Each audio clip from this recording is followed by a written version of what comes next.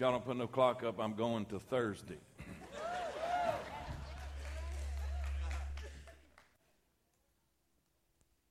There was a lot of,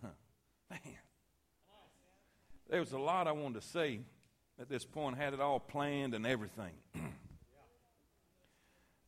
How many of y'all have gone to church long enough to know God laughs at your plans? I woke up this morning with a verse on my heart. Isaiah 1:18. Come now. Let us reason together. Let us reason together.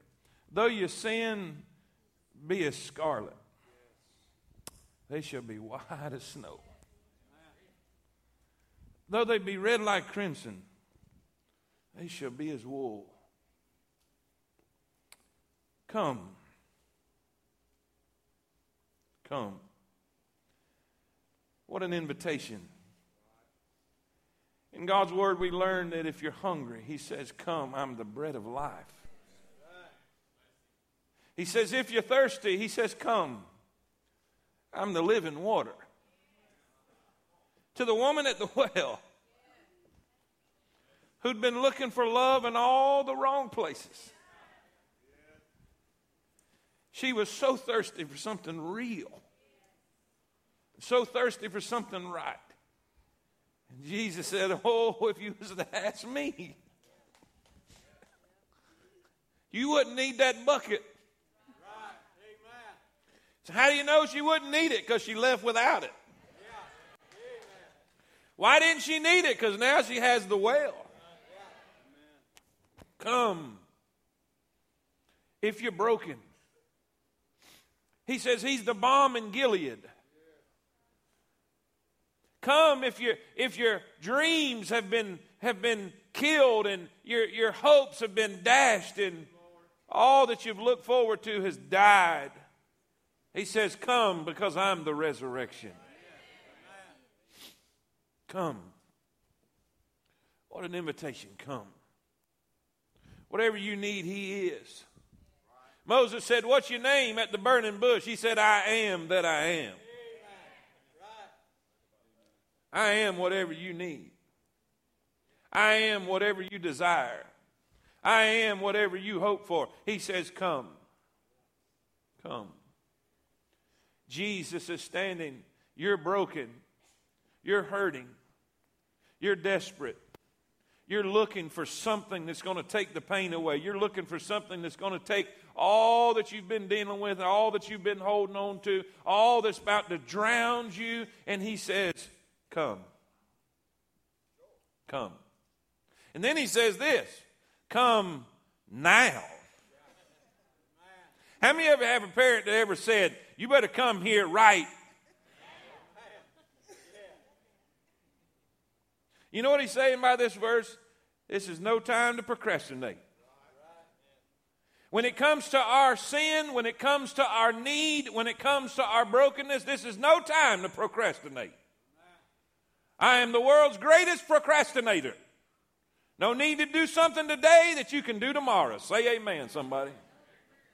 Well, this just happens to be not one of them situations. Jesus says today is the day of salvation. Come. When? When? Now. I learned something. I learned something about this word scarlet. Though your sins be as scarlet. Scarlet. The word literally means double dipped. Double dipped. In other words, people who dealt with fabrics and dyeing fabrics, they would take the cloth and they would dip it. But then they would dip it again so it would be permanent. It would be bright and it would be obvious and it would be permanent. In other words, the dew couldn't make it go away. The rain couldn't make it go away. Once you double dipped, it was done. It was permanent. In other words, there was no man-made way of getting the color or the dye or the stain Because it's been double dipped. How many of you in here, the devil's told you before in your life that sin you committed, that issue that you had, that thing you can't get over, the devil's told you you're double dipped. You're never going to get over this. That sin that you've committed, that thing is too bad, it's too awful, it's too wicked, God's angry at you, you've double dipped. That's what Satan will say. But you know what Jesus is saying?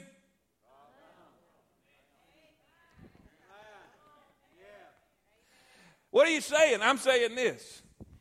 I don't care how permanent you think your issue is. I don't care how permanent you think your sin is. I don't care how permanent the devil has said your brokenness is. Jesus said, come unto me. Come unto me. Come unto me. Come now. Come right now. Let us reason together. Though your sins be as scarlet, they shall be white as snow. It's amazing to me that God can take a black sin and dip it in red blood and it come out white as snow. Come. You know why we're here at this church? It's not to entertain anybody. It's not so we can have something to do on a Sunday. It's not because Pawpaw always win. It's because we're here today to tell everybody, come. If you're broken, come on. If you're hurting, come on. If you're needy, come on. If you're helpless, come on. If you've lost your hope, come on, come on. We were talking last night, and I know y'all think we was coon hunting. That's what y'all think. We was watching somebody beat their eyes out. MMA fighting. Paid $30 to watch a man fight for 11 seconds. And they think we're not intelligent, amen?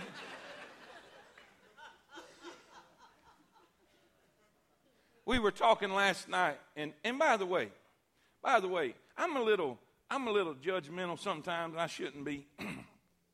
I'm just, I don't know. I can't help it. It's just, I'm always skeptical of people. Anybody have that issue? You're not ashamed to admit like you're kind of like your preacher? And then you get to know people. Guys, this is the real deal.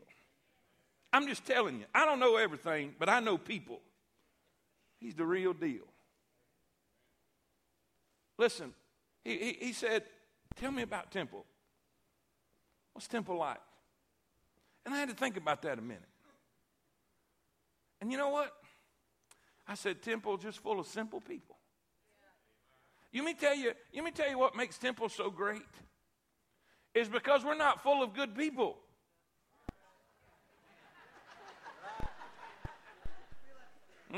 I said it.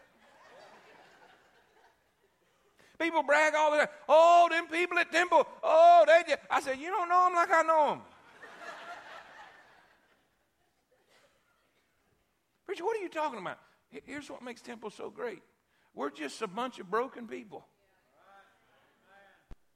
One preacher said it this way when I was a little kid. I'll never forget it. He said, we're just one beggar telling another beggar where we found bread.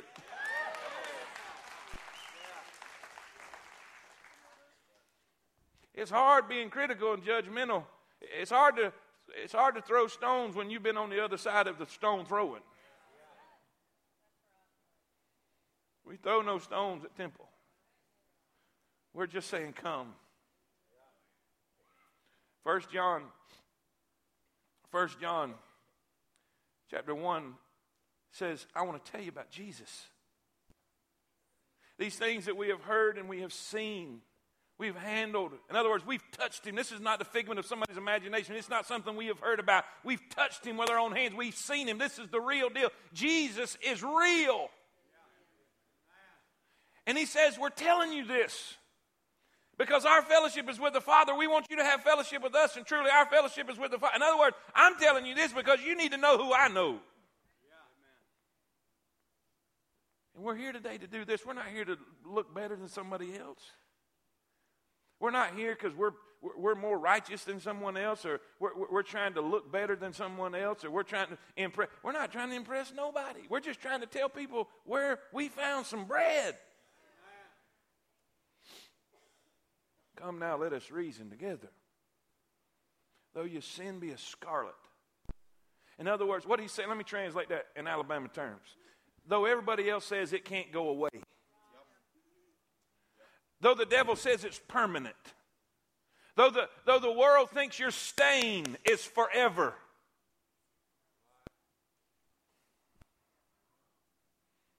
Bring your stain to me. What man can't do, God can. Though your sin be as scarlet. I like how he words it too. This is great in the word. Let's just be reasonable about this thing. Come now, let us reason together. Let's reason together. The beauty of the blood. What a beautiful song. What's so great about the blood? Let me give you three things. You know you're going to get three things when you leave here.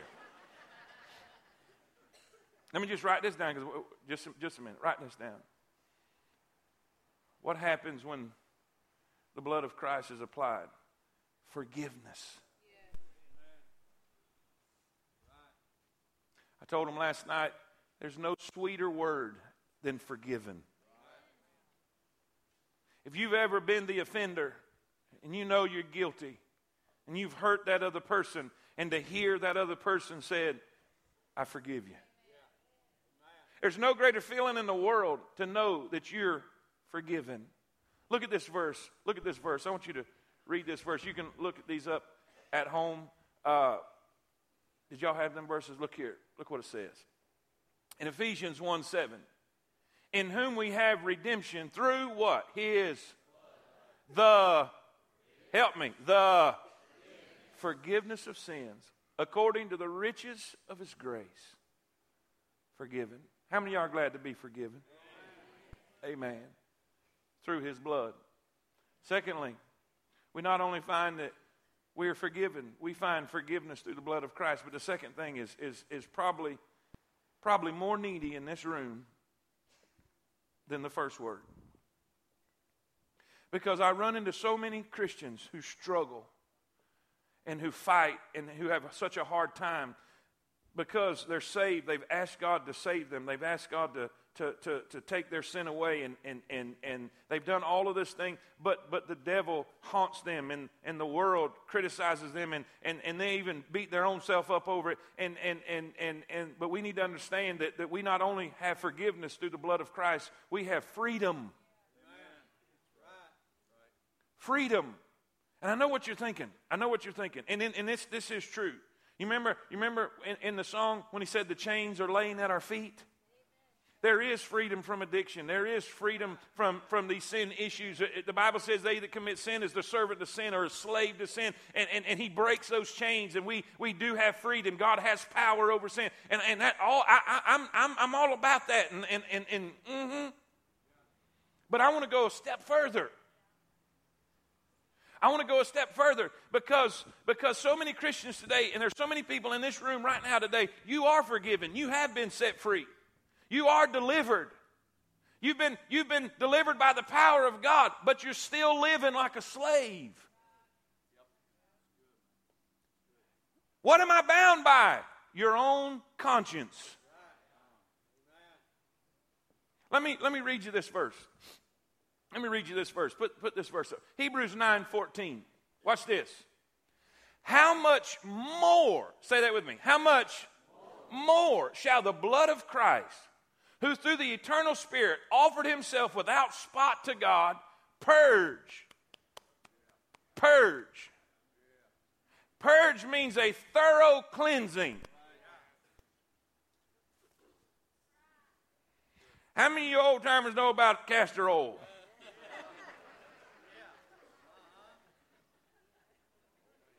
Do you understand what I'm talking about now? Purge.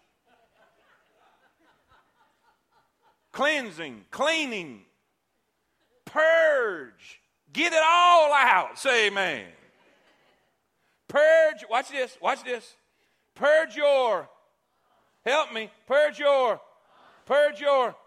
from dead works to serve the living God. Do you know what the devil uses as his greatest weapon to most Christians? Your own conscience. Who do you think you are?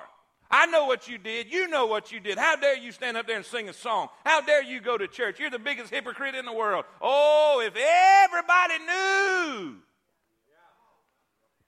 Come on, I'm preaching. Oh, if they only knew. But let me tell you what the blood of Christ does. It doesn't just take your sins away. It will break the chains in your own conscience. It will purge your conscience. All those things that are haunting you, all of those things that are dragging you back, all those things. Listen, the past can become a pest, but Paul said this, I'm forgetting those things which are behind. I press toward the mark for the prize of the high calling of God. Somebody say amen. Don't walk around in defeat anymore. Don't walk around in shame anymore. God doesn't want any of his children walking around in shame. Don't hold your head down because of what you used to be. You're not what you used to be. You are forgiven. You are a saint of God. You are a child of God. Somebody say amen. Freedom. Freedom. Doesn't matter what you used to be. Doesn't matter what you have done. If there was anybody that had something on his conscience, it was the Apostle Paul. But he said, I'm free. Well, preacher, what if they say, it don't matter what they say. Who are they anyway? Freedom. Not only freedom, but thank God in heaven, a future. A future. Look what this verse says. 1 Peter 1:18. For as much as ye know that ye were not, look at that word. Say it again. Redeemed with corruptible things of silver and gold from your vain conversation received by tradition from your fathers, but with the precious blood of Christ, as of a lamb without blemish and without spot.